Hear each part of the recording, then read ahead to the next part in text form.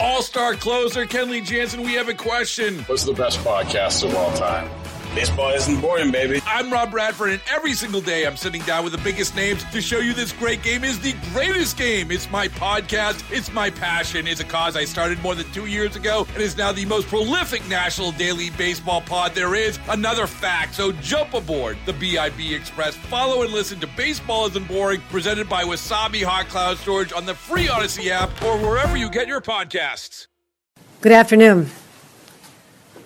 I just returned from the scene of a horrific accident that led to a high-level anxiety all the way from Western New York to Albany to Washington.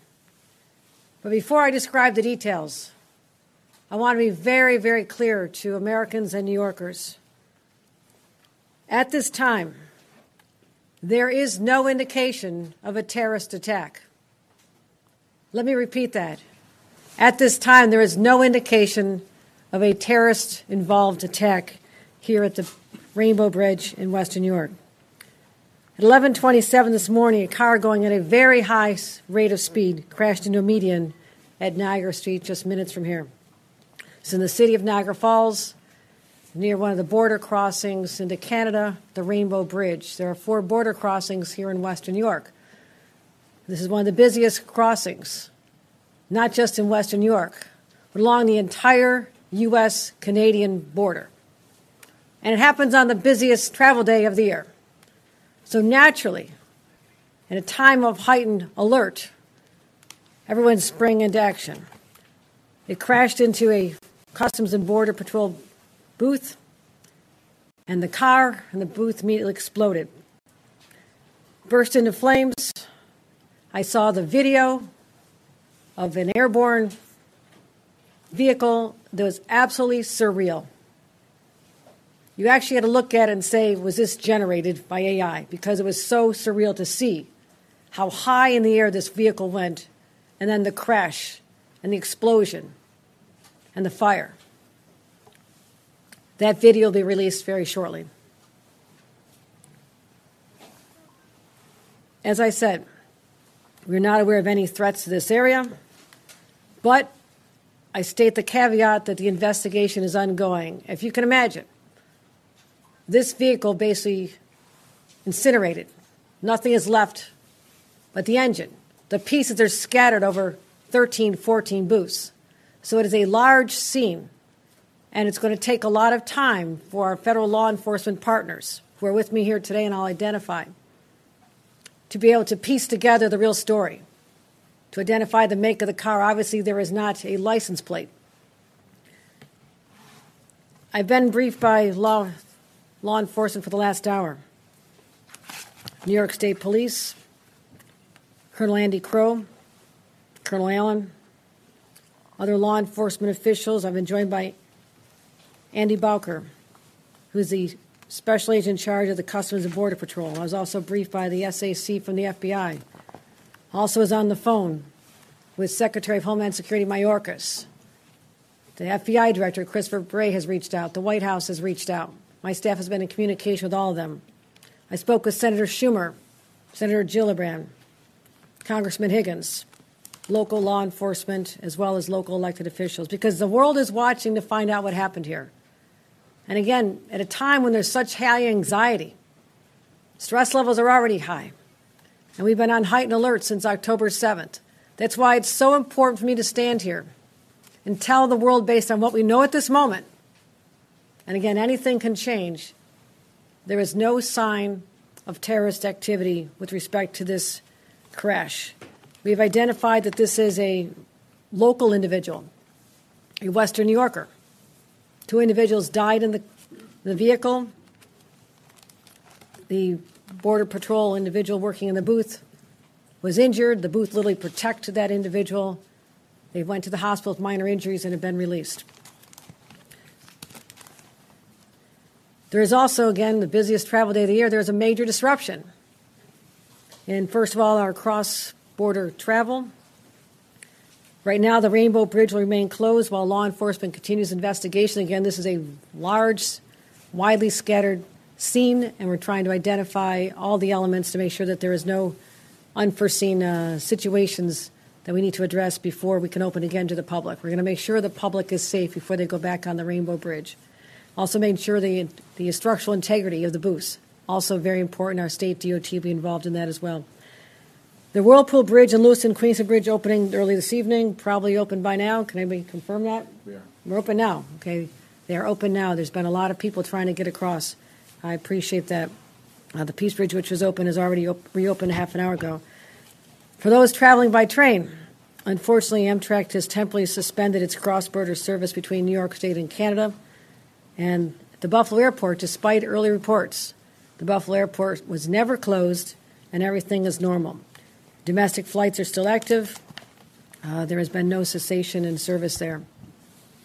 What I want to do at this time is extend my extreme gratitude to all of our partners, Customs and Border Patrol, Homeland Security, FBI, our state police, local sheriffs, Niagara County, Erie County, all stepped up to assist in trying to identify what exactly transpired here beginning at 11:27 a.m. this morning. They gave up their time from their families. They showed up. They reminded us that there are people who put on a uniform every single day, put themselves in harm's way. The people out there on that bridge, in the immediate aftermath of what happened, unknown, the source, the cause of this explosion, were out there doing their jobs. So I want to pause to give them just the gratitude of a governor and 20 million New Yorkers who sleep better at night because of their willingness to do this. They run toward danger.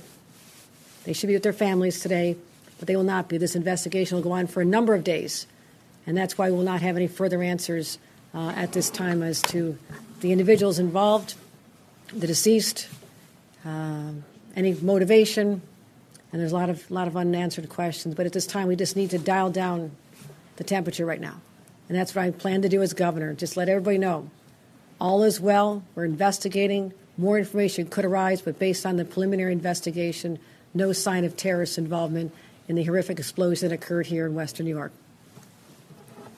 Any questions? Governor Hochul, can you explain what you're basing that determination on, that there was no terrorist activity here, and instead calling this a horrific accident? That's based on my briefings with experienced law enforcement, with the FBI, Homeland Security, and the Customs and Border Protection. They brought experts. They're still analyzing this, but there's been no indication based on any online threats, anyone taking credit for anything, all the usual areas you look to identify whether or not there's a group involved at this time. You hear me say this at this time a dozen times because it is still unfolding, but I didn't want to leave the public with a lot more anxiety than they need to have at this time. So I just want to be perfectly clear. There is no evidence to show at this time that this was a terrorist activity. There is no evidence at this time that this was a terrorist activity. And that's what I want to make very clear to the public, just to calm everybody down. It's really important because based on what's happening in other parts of the world, everybody is on edge. And this is an international border. And we've always felt the vulnerability there. But this was I won't call it an accident. It has not been determined to be an accident. You don't know whether the driver was intentional in how they drove. We do not know that. All I know is there was a horrific accident. Well, I won't call it an accident. A horrific incident, a crash, an explosion, loss of life, but at this time, no known terrorist connection. Governor, we saw agents canvassing the neighborhood, specifically near the casino and on Niagara Street. Is there a reason why? Our sources are telling us this couple may have left the casino and were on their way to Toronto. I can't confirm where the car originated at this time, but there is suspicion that the vehicle may have originated in that vicinity. I'm sorry, can you just clarify of Niagara Falls or where that car may have originated? Within the city. Of Niagara Falls? Not saying it's a local resident. I'm saying that it's a Western New York resident who was most likely in that vicinity prior to the extraordinarily high rate of speed that led to the crash into the median that sent the vehicle airborne. And when you see this video, your jaw will drop in disbelief at how this went so high over an 8-foot high fence. It's rather extraordinary. Time for one more.